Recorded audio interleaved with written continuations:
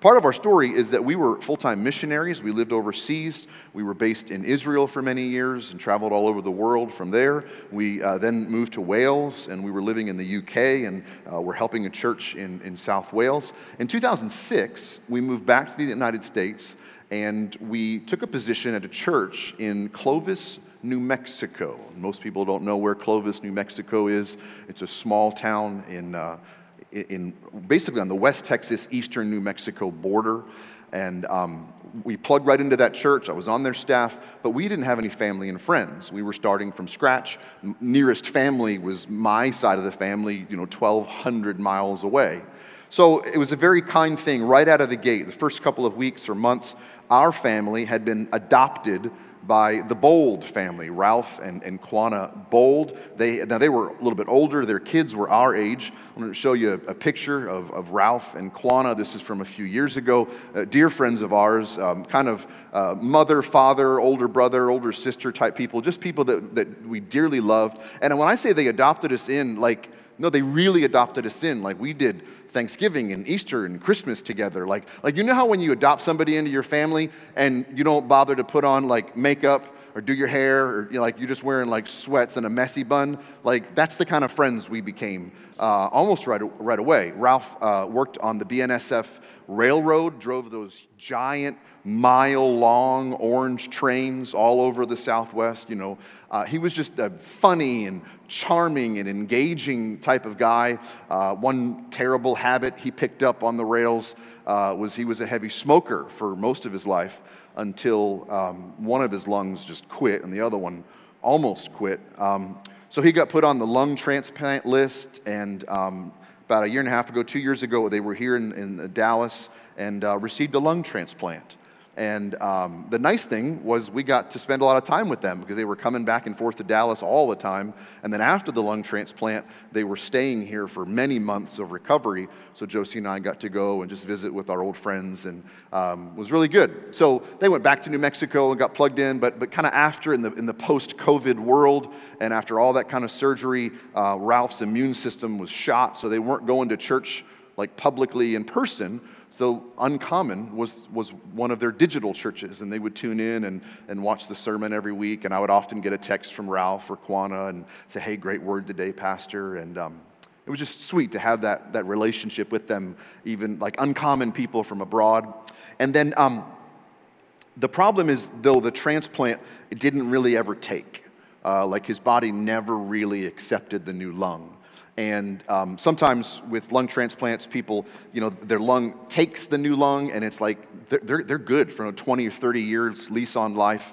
But that wasn't the case for Ralph, and his body was always working against that lung, and he was always struggling, getting really worse and worse and worse. This is a picture from 3 weeks ago at Christmas. They had their whole family together, and it was just great that the whole family could be together. On Monday, this last Monday, 6 days ago Monday, Quanah drove Ralph here to UT Southwestern for a checkup and a roto-rooter of the lungs and just some testing. And, they had packed for 3 weeks to be here at the hospital because sometimes that's how long it would take.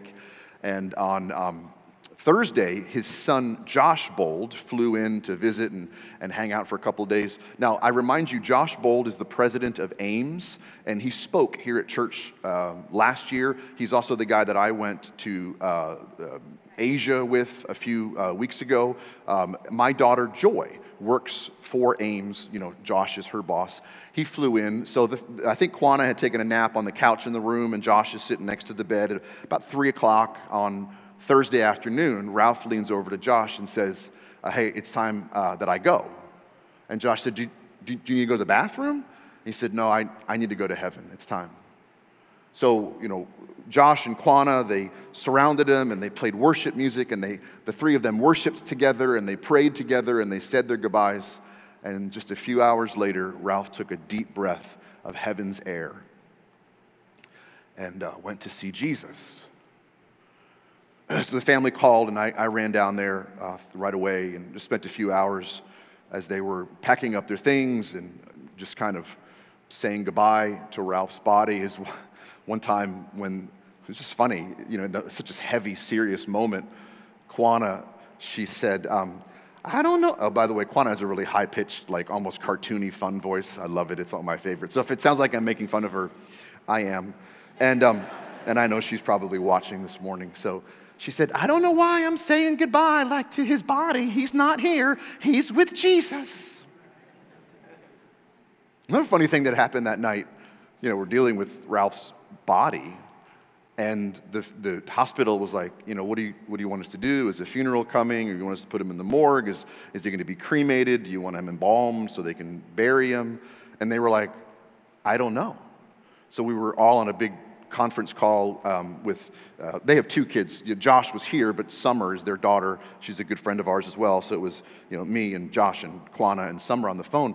And they were debating what to do with Ralph's body. And Summer goes, this is silly. And all of this with Dad being so sick, we never discussed what to do with his body. And here's what Kwana said. She said, honey, we were believing God for a miracle. So when you believe God for a miracle, you never plan for death. It's powerful. Like death wasn't an option when they were believing God for a miracle. So Ralph has been my friend for 16 years, and I want to share 2 things that I learned from Ralph. The first thing I would say is this. He changed a lot over the course of his life. He changed a lot in the 16 years I've known him. He changed a lot in the 2 years since the lung transplant, and he changed a lot in the last few months as the Lord was kind of preparing him to return to heaven. Now, I only knew him for 16 years, and he was, in his late 60s, almost 70 years old. So I'm not going to imply or talk about these old days. I've heard stories of the old days. But if I were to add up the stories of Ralph's old days, he's always been changing. And the longer I pastor, the more I realize that most people would fall into 3 categories, 3 groups of people. People that are always changing for the better, people that are never changing and just stay the same, and people that as they get older, they actually change, but for the worst. And Ralph was one of those that was always changing his whole life for the better, to become more Christ-like. Now, let me say this. He grew up in eastern New Mexico. He grew up in cowboy, rancher, tough guy. There's no more blue-collar job than being on the railroads. Those guys are some of the roughest and tumblest blue-collar fellas that are out there. But he was always a Christian. As a little boy, he would go to church with his family, and he was baptized as a little boy. But he was rough around. He's like, what are those? I'm a Christian, but I cuss a little. Is that T-shirt or bumper sticker you've seen? He was a salt of the earth type manly man. But he was always a believer. And he was always growing in his faith. Now, like all of us, I knew aspects of Ralph's character that weren't great, especially some of the stories I heard of a younger man. There were aspects of all of our character that if we would allow the Holy Spirit to shine his spotlight, God is calling us to make changes in our life, and he wants us to get better. But as I add up the stories of Ralph's life, the thing that changed the most and the most radical change in Ralph's life was about 35 years ago. So he would have been in his early 30s. This is a grown man, 2 kids, fully into his career. But a radical change happened when 35 years ago, Ralph was already a Christian, but he received the baptism of the Holy Spirit. He received the fire of God. He received a complete immersion in the power of God, began to pray in other tongues. And it was such a life-changing moment, and it changed who he was forever. It changed his soul. It was like getting born again. He went to his pastor and said, I need to get baptized in water again. I was baptized as a little boy, but I am not the same man that I was just a few weeks ago. And he was re-baptized. He went from being a Christian, like a Texas Christian, to going all in and really loving Jesus and passionately worshiping Jesus and seeking God and his righteousness. He went from head knowledge to heart knowledge about Jesus. And this was a giant step. This was a huge change to get rebaptized and make that public declaration that he's not the same man he used to be. So Ralph was always changing for the better, and that's what I want to talk about. We can all change for the better. Whether you're a young person, you're middle-aged, you're older, there's always time to change. So for the sake of time, because I guess last week you're a little gun shy, I went a little long last week in reading every single parable in the Bible. You're like, you're not going to do that again, are you? So let me skip to the end of Ralph's story. He was so in love with Jesus. And the closer he got to heaven, the more heaven-focused he was. In fact, I would be willing to bet that from worshiping with his family Thursday afternoon to stepping into heaven Thursday evening, there really wasn't a whole lot of change except for his zip code. Because he was, even before his lungs got shot, like even before the transplant, he always loved God and he loved people really well. He was always sincere with people. He always took time for people. He always encouraged people. Like, you know those big personality people that would just encourage anybody in a mall? Ralph was one of those guys. He was just encouraging. He loved his wife, Quana. He worshiped and adored her. They'd been married 47 years. I mean, it was like they were high school kids, and that's when they met and got together. He just worshiped her. He adored her. He cherished her. He loved other people well. He loved his grandkids. He left a legacy of faith in his grandkids. Speaking of loving a spouse well, this is just a little side note for the fellas. Ladies, you're allowed to listen. Why is it so hard for men to really love and honor and cherish and serve their wives? Because after 27 years of marriage to my wife, I'm more infatuated with Josie now than I have been in my whole life. She's amazing. Why would I not want to just serve her and bless her and speak life over her? And she's way better than me. She's that's my better half. It's not even half. She's like my way better 90%, and then you're stuck with a little bit of me. Amen. That was a pretty amen. She's smarter than me. Amen. She's more gifted than I am. Josie's the best person on the planet that I know. And I don't know what it is about the South or Texas or Eastern New Mexico. It's well, we're tough guys. We drive trucks and we hunt and we're manly men. You can still treat your wife like a princess and be a manly man. You're not going to lose your man card if you buy her flowers and love on her and encourage her. You're not going to lose your man card if you do dishes or do laundry. You're not going to lose your man card if you ask your wife for advice.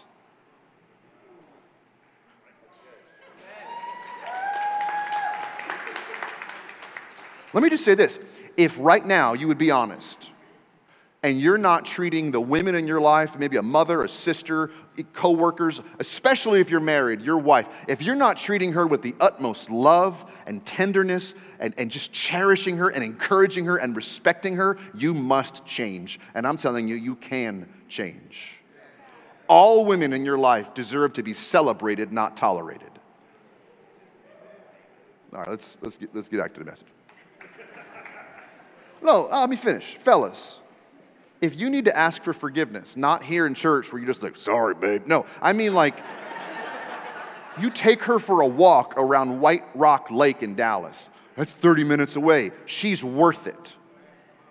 And you hold her hand and say, listen, babe, I don't know that I've really cherished you the way that Brad was talking about. I don't know that I've been the most encouraging. I don't know that I have helped the way I should. I thought maybe I didn't have a good example from my father or my grandfather, but I'm going to lay my life down. I need you to forgive me. I'm so sorry for not cherishing you more. And you need to repent and apologize. You might need to do that to your mama. You might have a sister or a sister-in-law, somebody in your life. You need to really do that too. We need to lift women up and stop putting them down. Can I get an amen?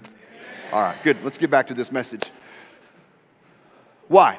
Because all of us can change. There's no person that can't change. Ralph is the example that I'm using today.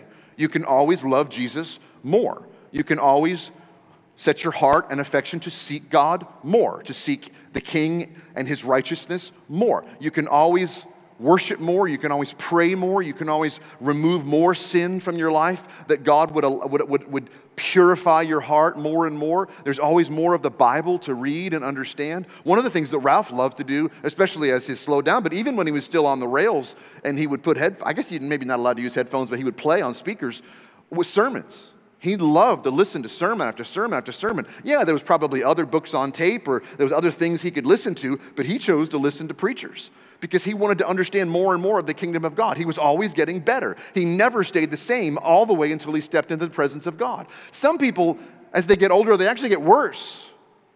The more I see people, they might be in their 60s or 70s, but they're actually getting worse. There's hurts and grudges and pain and sin and addiction from their childhood or their young adulthood that they're just allowing to grow in their heart and fester, and they're getting worse and worse and worse. They're unforgiving towards other people. They're nasty to other people. They don't love other people well. They're unkind to other people. They're stingy with their time. They're stingy with their wealth. They're stingy with their talent. I'm telling you, it's never too late to forgive somebody. It's never too late to release a grudge. It's never too late to ask for forgiveness. It's never too late to repent of sin. It's never too late to talk to a biblical counselor and say, listen, I think I had a really unhealthy relationship and I was younger. I was in a marriage, or I had a brother, or I had a coach, or I had an uncle, or I had a really unhealthy thing happen in my life, and I want to talk to a biblical counselor to work these. Whether you're 17 or 70, don't let the devil lie to you and say, I'll always be broken, I'll always be sad, I'll always be poor, I'll always be lonely, I'll always be hurting, I'll always be in this bondage. God can set you free, but you have to step up to the plate and get set free. Ralph proved more than anybody that you can change for the better. That he wasn't going to, so many times people just either stay the same or get worse and then wait till they die. I see it in older people all the time. And they're like, well, I'm 72 now. I guess I'll just stop living and wait till I die. What if you lived to 97 and you got 25 more years? Like, let's get to work. You're not dead yet. Stop acting like it. There's always time for change. It's never too late to be great for God. I love the example, now that I'm getting close to my 50s. My parents, my stepfather, was an engineer with IBM, but his whole contract was with NASA. So he was a rocket scientist. My parents were in the fast-paced world of the Washington, D.C. area. And once my sister and I were out of the house and they're empty nesters, they moved to China as full-time missionaries and led a ton of college kids to Jesus. They're still born again today, those kids. They came back to the U.S. and then they pastored different churches in their 60s and into their 70s before they retired. And my stepdad's 80-something, 3, and he still goes to the nursing home twice a week and prays for other people in their 80s. And they're not done yet. There's more ministry to be done. I'll try to call my mom, and she's in her mid-70s, and I'll get her voicemail, and then she'll call me back. She's like, sorry, I was ministering to a lady from our church. Just ministering to people. I loved about Ralph and Kwana, our friend Josh, before he took over the ministry at Ames, they were full-time missionaries in Iraq right after the war. And Ralph and Kwana would take time to go over to Iraq and minister like all the time at great expense. They take all their vacation time and all their money, and they went several times just to go love on people in Iraq. Like, just because you get a little bit older doesn't mean you're done. You have spent this whole lifetime learning about the Lord. Why don't you share some of what you've learned? Ralph developed such a heart for lost people around the world and then right here at home. Don't just grow old. Do something for Jesus. To me, it reminds me, remember the meme a couple years ago where there's the guy poking with a stick? And it's like, come on, do something.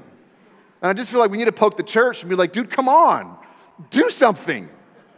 You've got years of wisdom and resources. You could teach a U group instead of just skipping. You could serve on a dream team. You could serve on a prayer team. You could go on a missions trip. You could pray. You could volunteer at Six Stones. You're not dead yet. Stop acting like it. Come on, do something. And this is true for any age. Whether you're 17 or 70.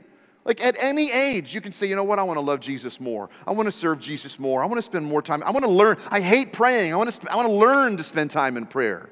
I'm not a big worshiper. I want to learn to worship. I don't like to serve in my church. I don't want to be an usher. I don't want to run a camera. Serve. Love people well. Serve people well. All right, I got to move on. The second thing that I learned from Ralph. The first thing was it's never too late to be great for the Lord. The second thing I learned from Ralph. I told you that Ralph loved to listen to sermons. Even before he had to retire, when he was still out on the rails, he listened to sermon after sermon after sermon. He knew so much about the kingdom of God. And he would often either call me or text me, or when I'd visit with him, he'd be like, hey, preacher, I had this thought, or I heard this sermon, or I had this nugget. And he was learning so much, he wanted to share little nuggets with me. And I've actually preached several of Ralph's nuggets over the years. I never gave him credit until today, but I have preached several of Ralph's nuggets over the years. This is Ralph's last nugget. I actually didn't get to hear it from him, but he shared it with his wife, Kwana. And when I was with them on Thursday night, tears in her eyes, she said, you know how Ralph used to love to share things with you he was learning? Here's the last thing he learned. And it's all about rocks. Stones. Stones are a big part of the kingdom of God.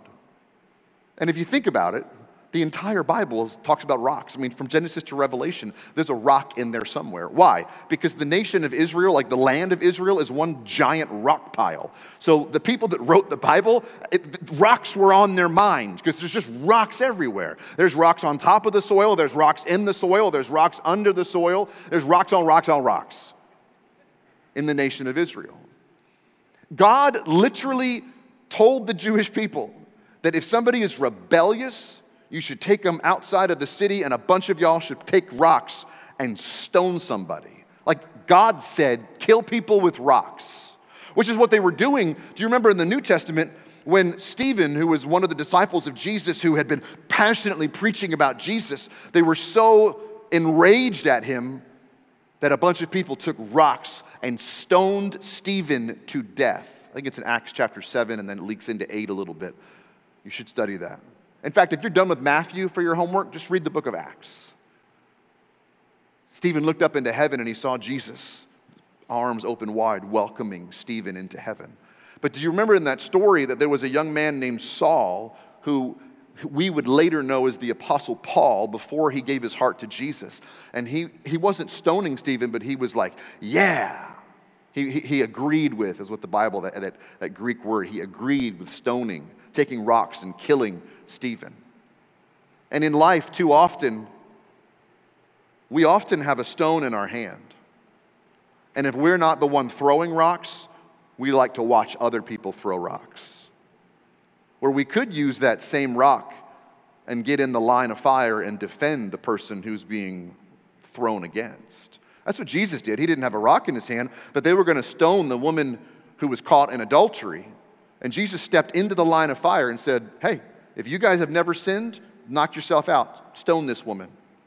But because all of the people that were going to throw a rock at this woman for sinning were all sinners, ironically, by the way, Jesus was the only one that had no sin and could have thrown a rock at her according to Jewish law, but instead he said, lady, why don't you just go and sin no more? That's still the word of the Lord for the church today. Go and sin no more. All right, rocks are a big part of the Bible.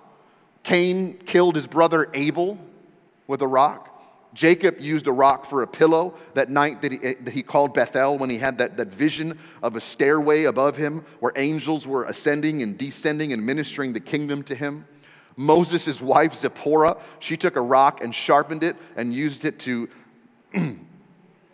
circumcise their boy because God's wrath, a rock, saved Moses' son's life. Long before there was a temple, God told Moses that he should build an altar out of rocks and kill animals and pour out blood so that the people of Israel could worship from those rocks. It was in the desert where the people were dying that God brought life to the Jewish people when he hit the rock and fresh water came out to give water to all the people. The water came out of the rock. When the Jewish people were going to leave the desert and go into the nation of Israel, they had to cross the Jordan River. But just like he stopped the Red Sea, he also stopped the Jordan River. And the whole nation, a couple of million people, crossed the Jordan River. And where it was dry there in the middle, there were riverbed stones. And Joshua said, go back and grab 12 stones out of the middle of the river, and we're going to make a pile, an altar, to remember what God did. Stones were used in so many different ways. David killed Goliath with a stone. You're like, dude, are you going to use every single illustration of a rock in the Bible and we're going to be here for another hour? No. But I was tempted. And I had to delete a few yesterday because I'm like, no, I did that last week. Fast forward, there's a prophecy about a Messiah to come for the Jewish people. Psalm 118, verse 22, the stone that the builders rejected, well, that stone became the cornerstone. The rejected stone is actually the most important stone. And then, just to put that into illustration, when Jesus came, it was the builders, the religious leaders that rejected Jesus as Messiah, but it's Jesus who is the cornerstone of our lives. Ever since the cross, Jesus has been the most important cornerstone, the bedrock, the foundation of our lives. It's funny, we don't really build with stones, especially in Western, America. We build with a concrete slab and 2x4s and sheetrock. And so maybe you could think of the concrete slab as being the most important, and that as our cornerstone. That's Jesus. And if your foundation is off, the building is going to crumble one day. So just imagine that your life has to be built on a strong foundation, or your life will crumble. There's actually a house in my neighborhood in Bedford. I mean, there's thousands of houses in Euless and Bedford, right? There was a house that had a bad foundation. They couldn't fix it. They demolished the house. They demolished the foundation. They dug down and poured a whole new slab and had to rebuild the house. Why? Because it didn't have a strong foundation. Matthew chapter 7, this is actually from last week. This is Jesus talking.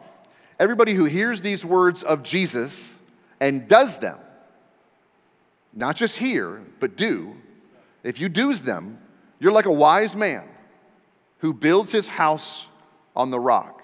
Just leave that verse up for a second, Britt. It's so important that we not just hear, but we do. It's easy to hear. It's hard to do. It's easy to come to church and listen to a sermon. It's hard to put that into practice on Monday morning. It's not just hear, it's do. If you do that, you're wise. If you change, you're wise. If you get better, you're wise, because you're building your house on a strong foundation. And then when the rains come and the floods come and the winds blow and beat against your house is not going to fall down, because it was founded. It was foundation was on that rock. So everybody that hears these words and does not do them, just goes to church once in a while, listens to a sermon but never applies that teaching to their life, you're like a foolish person who builds your house on sand. Rain will come, storms will blow, and that house is going to fall down. And too often in the church, I see people that hear good stuff, but they don't change their lives, and they don't do good stuff. Storms of life come, and it blows their house down. And right before the house blows down, and they lose everything, they reach out to Josie and I. Like, hey, I'm in trouble, I need help. Can you give me any advice? So they'll come into the office, and we'll sit down, and we'll ask them, you've got this marriage is in crisis. You're financially in crisis. Your relationships are in crisis. You're struggling with all these things. Struggling with addiction. You're drinking. And I'll be like, okay, wait. Let's go back. You've been hearing. Have you been doing? Well, no, I'm still sleeping with that person I'm not married to. Oh, no, I still get drunk every weekend. No, I'm still getting high. I'm still getting angry. I'm still looking at porn. I'm still not cherishing my wife. No, I don't really read my Bible. No, I just come in late for church and skip the worship part. No, I'm not attending a U group. No, I don't serve on a dream team. I'm like, okay, I know the problem. You're a hearer, not a doer. You built your house on sand. A storm came and knocked your house down. It's like a doctor is like, hey, you have this terrible thing. It could kill you, but there's hope. I'm going to write you a script.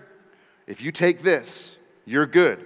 And you're like, cool. And then you put the script in your pocket and you go back to living your life, and you come back 6 months later and you're like, Doc, I'm almost dead. He's like, yeah, but did you take the medicine I asked you to take? No, it's right here. I have the script. I'm a hearer but not a doer. We have to hear the gospel and then do the gospel. It's not meant to be hard either. Like, I don't know, preacher, it's just so hard to build my life on the solid foundation of Jesus. When Jesus said this, he was probably standing on a giant rock. He didn't mean for this to be hard. Because his warning was, listen, storms will come. You will face trial and tribulation in life. And this is ever since Genesis chapter 3, Adam and Eve have kind of done us in, and storms come. But if your house is built on a strong foundation, you're not going to feel the storm. You're not going to worry. You're not going to have fear of the storm. My house is 40 years old. It is a brick house. Oh, I should sing a song about a brick house. Boy, you got to be older than 45 to get that joke.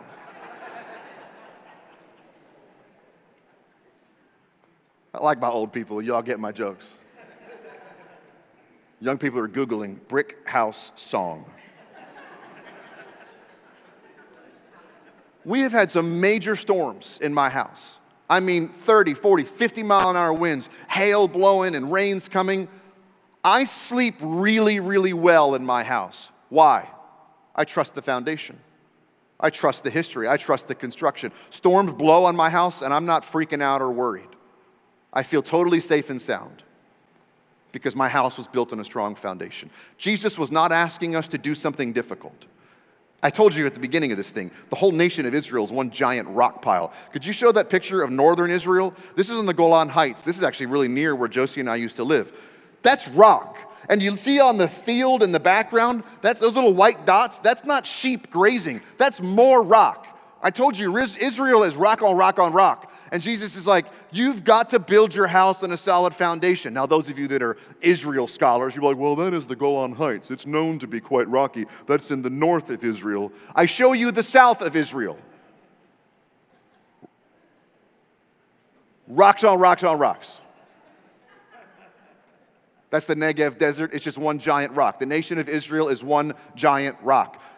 Jesus was not asking us to do something hard. He was simply saying, don't do it your way. Do it my way. It's so much easier if you do it my way. Stop building your life on quicksand of man-made reason. Do you remember the whole prophecy about from Psalm saying that when the Messiah comes, he will be an amazing rock, but the builders are going to reject him?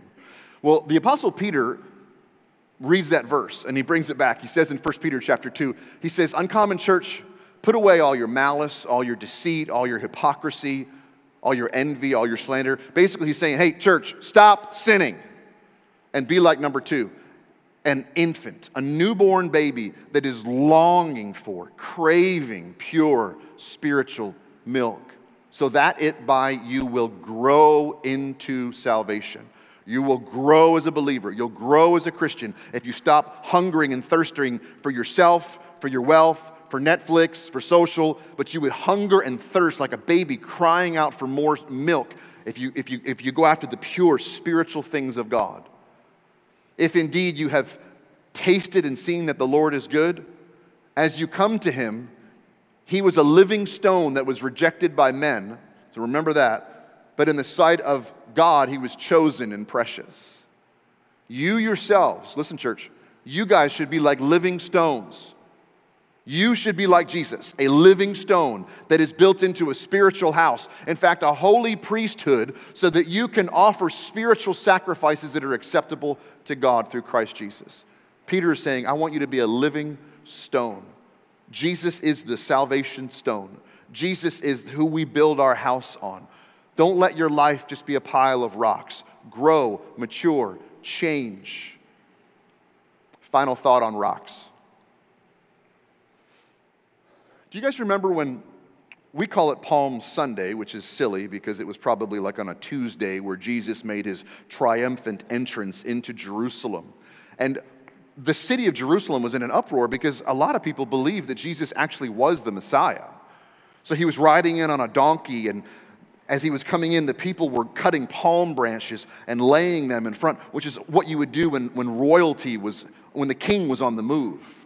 You would lay down palm branches so that donkey was riding over palm branches, and the crowd, hundreds and hundreds of people, were crying out in worship. In fact, I think I had the verse, don't I? Luke chapter 19. As he was drawing near, already on his way down the Mount of Olives. By the way, if you want to visit the Mount of Olives and see it for yourself, Josie and I are taking a tour in the middle of November. Stay tuned for more. We will actually take you down this path. The whole multitude of the disciples began shouting, rejoicing, praising with a loud voice all of the mighty works that they had seen Jesus do.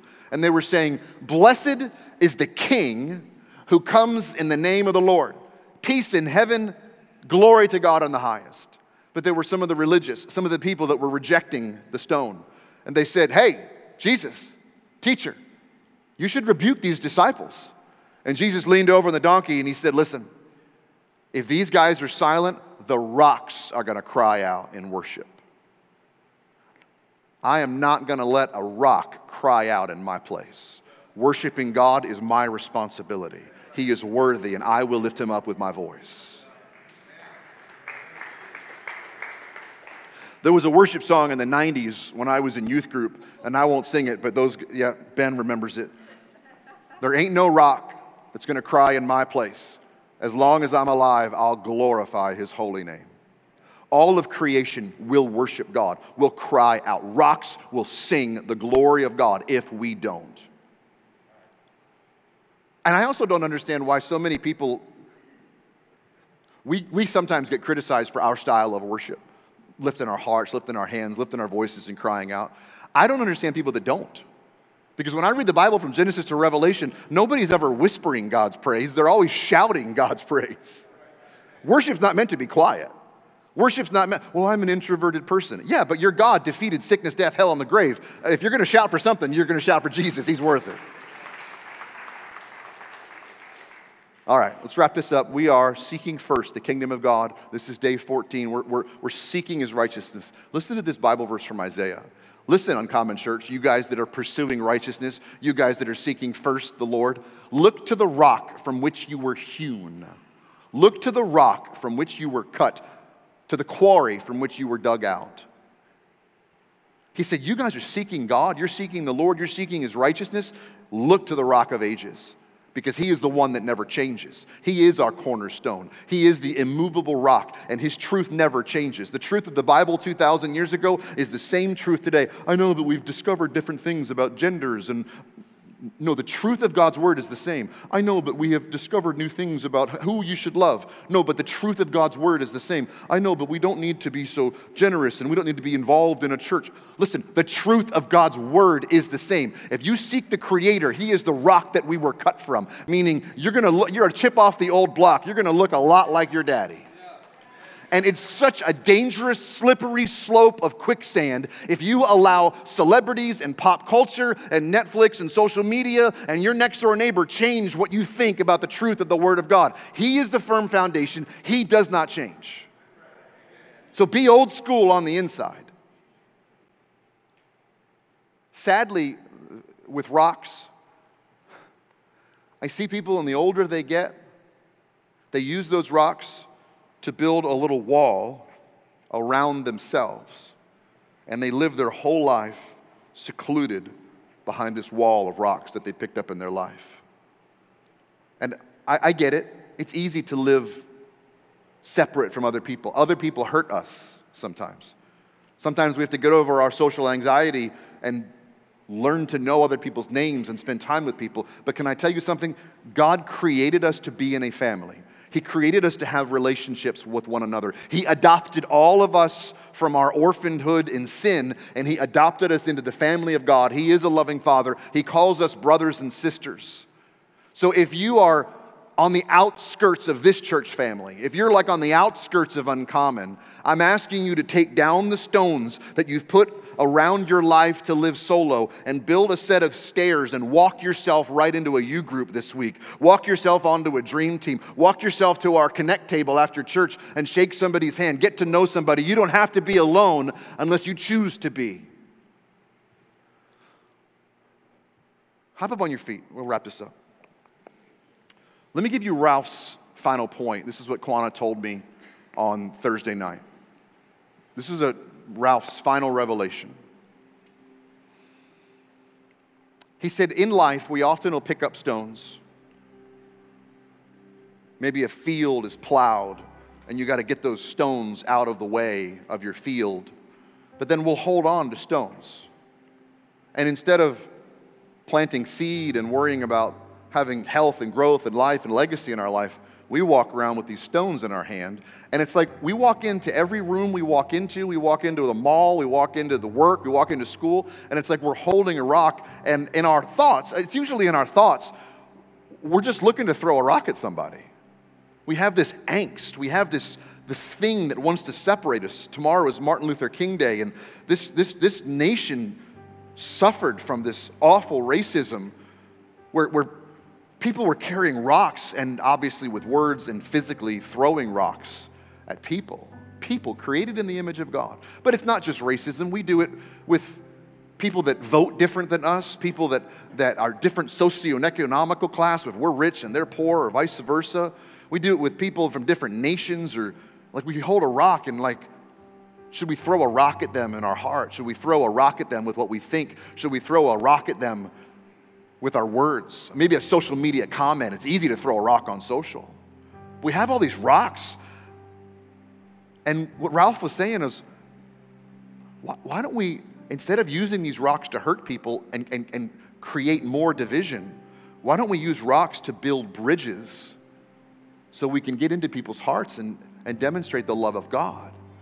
Ralph said the gospel is a heavy message. It needs a strong bridge. Instead of having all these rocks and looking to throw them at somebody that's different than us, we should use those rocks to build a bridge into people's hearts so we can share the love of God. People you might normally disagree with.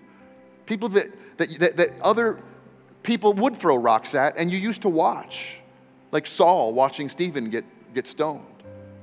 But instead, you'd be like, no, I want to build a bridge into that person. I don't understand them. I don't understand the way they think. I don't understand the choices they've made. I don't understand why they choose to sin in that way. But instead of alienating people or throwing rocks at people in our hearts or with our words, we're going to build bridges to people. Basically, Ralph's thought, and let's stop judging people. Let's stop sizing people up for how we can hurt them or protect ourselves. Let's put down our differences and love people well. Yeah, they have a different culture, a different background, a different skin color, a different language, a different denomination. Hello. It's okay. Put your rocks down. Instead of dividing ourselves from other people, let's look for ways to really love other people well. Quana said in particular the last year, as Ralph's health was getting worse and worse, he continued to change for the better. The closer he got to heaven, the more Christ-like he became. He used to be the kind of person that even in jest, he could make a funny joke about somebody. They said the last few months, everything he said was so encouraging and life-giving. It's like he was becoming more and more like Christ until he got to see him face to face on Thursday night. At the end there, last few months, Quana said everybody he encountered in life, he just wanted to make sure they were going to heaven. Heaven was so much on his mind, he didn't want anybody to not go to heaven. Let me say this to younger people in their teens, 20s, 30s. You feel like I'm talking about an old guy. By the way, Ralph wasn't even 70 yet. That's really, really young. Can I get an amen from the old people? But you but you're younger, right? You're not even playing the back nine yet. You're still on like the third or fourth hole. Golf reference from the 3 golfers in the room. I got a little bit for everybody. You don't have to be older to change your life.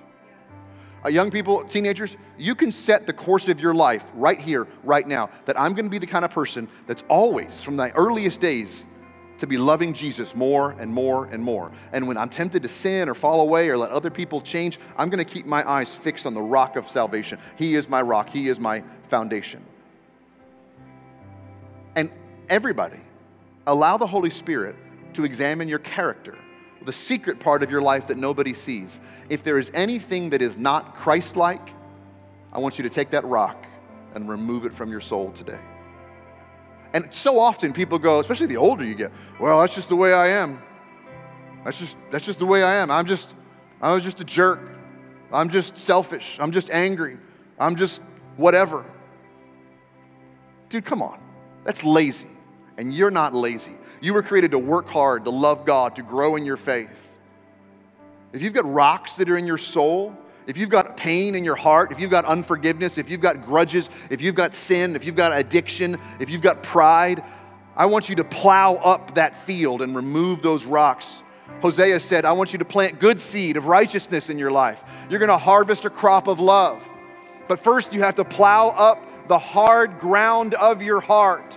Now is the time to seek the Lord. And then he's going to come and he's going to shower you with righteousness. First, we seek the Lord. First, we repent. First, we allow God to plow up our hearts. And then we remove the stones It's never too late. Today is your day.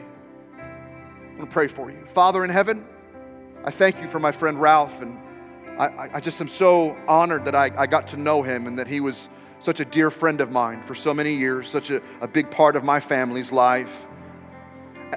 But I thank you for what we learned from Ralph. I thank you that there's truths, little nuggets that we can learn and then apply to our life, and his legacy lives on, not just in his children and in his grandchildren, but it lives on in our church. Our lives are going to change. We're going to change. We're going to remove sin from our lives, rocks from our lives. We're going to give up addictions, and we're going to give up pain and unforgiveness. We're going to give up our anxieties and our loneliness and the things that have been holding us back. We're going to change at any age so that we can know you in a greater measure. Lord, I know that sometimes it's hard. To run a plow through hardened ground is really difficult, but you're a very powerful plow.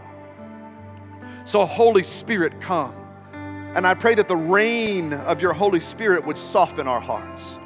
Holy Spirit, I pray that you would break open the hardened ground of our hearts. Even if we've been a Christian forever, but we haven't been fully surrendered to you, we haven't been continually growing to be more like you, we've just kind of settled and are maybe even waiting to die. Maybe we're young and we've already allowed sin into our lives and we haven't been focused on seeking you. God, I know it's hard, so I ask for help. I know our church can do it. I know we can grow. I know we can, but we're going to need the help of your Holy Spirit. With every head bowed and every eye closed, if you're here this morning and Jesus is not the rock of your life, I want you to repent of your sin, ask God to forgive you, and I want you to receive the gift of eternal life. I want you to receive the gift of adoption into the family of God. Today is going to be your day of salvation. Even if you're watching at home online, you're here in the room, today is your day to get right with God. I can lead you in that prayer, but I can't pray it for you. I can help you. If you're here this morning, if you're watching online, and either for the first time in your life, or maybe the first time in a long time, you need to pray that prayer. Would you shoot your hand up real high right now and say, preacher, pray for me. I need to get right with God today, but I don't know how. Lead me in that prayer. I see your hand over there in the back. Is there anybody else? Shoot your hand up. Good. All right, you that are watching online, one person boldly raised their hand and said, I'm getting right with God today. Right there watching YouTube, in your living room, in your car, in your bedroom, just shoot your hand up between you and God and say, I mean business, I'm serious. I'm going to get right with God today. For the sake of those that are watching online, for the sake of the one here in the room, can we all pray this? And for the sake of the chicken people that didn't raise their hand because y'all were afraid, that's okay too. Let's all pray this together. If you believe it in your heart, pray it out loud. Say, dear Jesus, forgive me of my sin. I repent. I surrender my life to you. Be the rock of my salvation. Be the firm foundation of my life. I will change to grow and to know you better. Today and all the days of my life, I will mature in my faith. Help me, Lord, to know you in a deeper way. Help me, Lord, to humble myself before your mighty hand. I receive the gift of adoption into your family. Thank you, Jesus, for loving me, for forgiving me, for washing me. In Jesus' name, say amen if you believe it. Hey, I'm so proud of you. I'm so proud of you. Man, praise God, praise God, praise God. Thank you for listening to the Uncommon Church podcast. If this message has impacted your life, please subscribe and share with your friends and family. And for more information on our church community, you can click the link in the description or visit uncommonchurch.tv.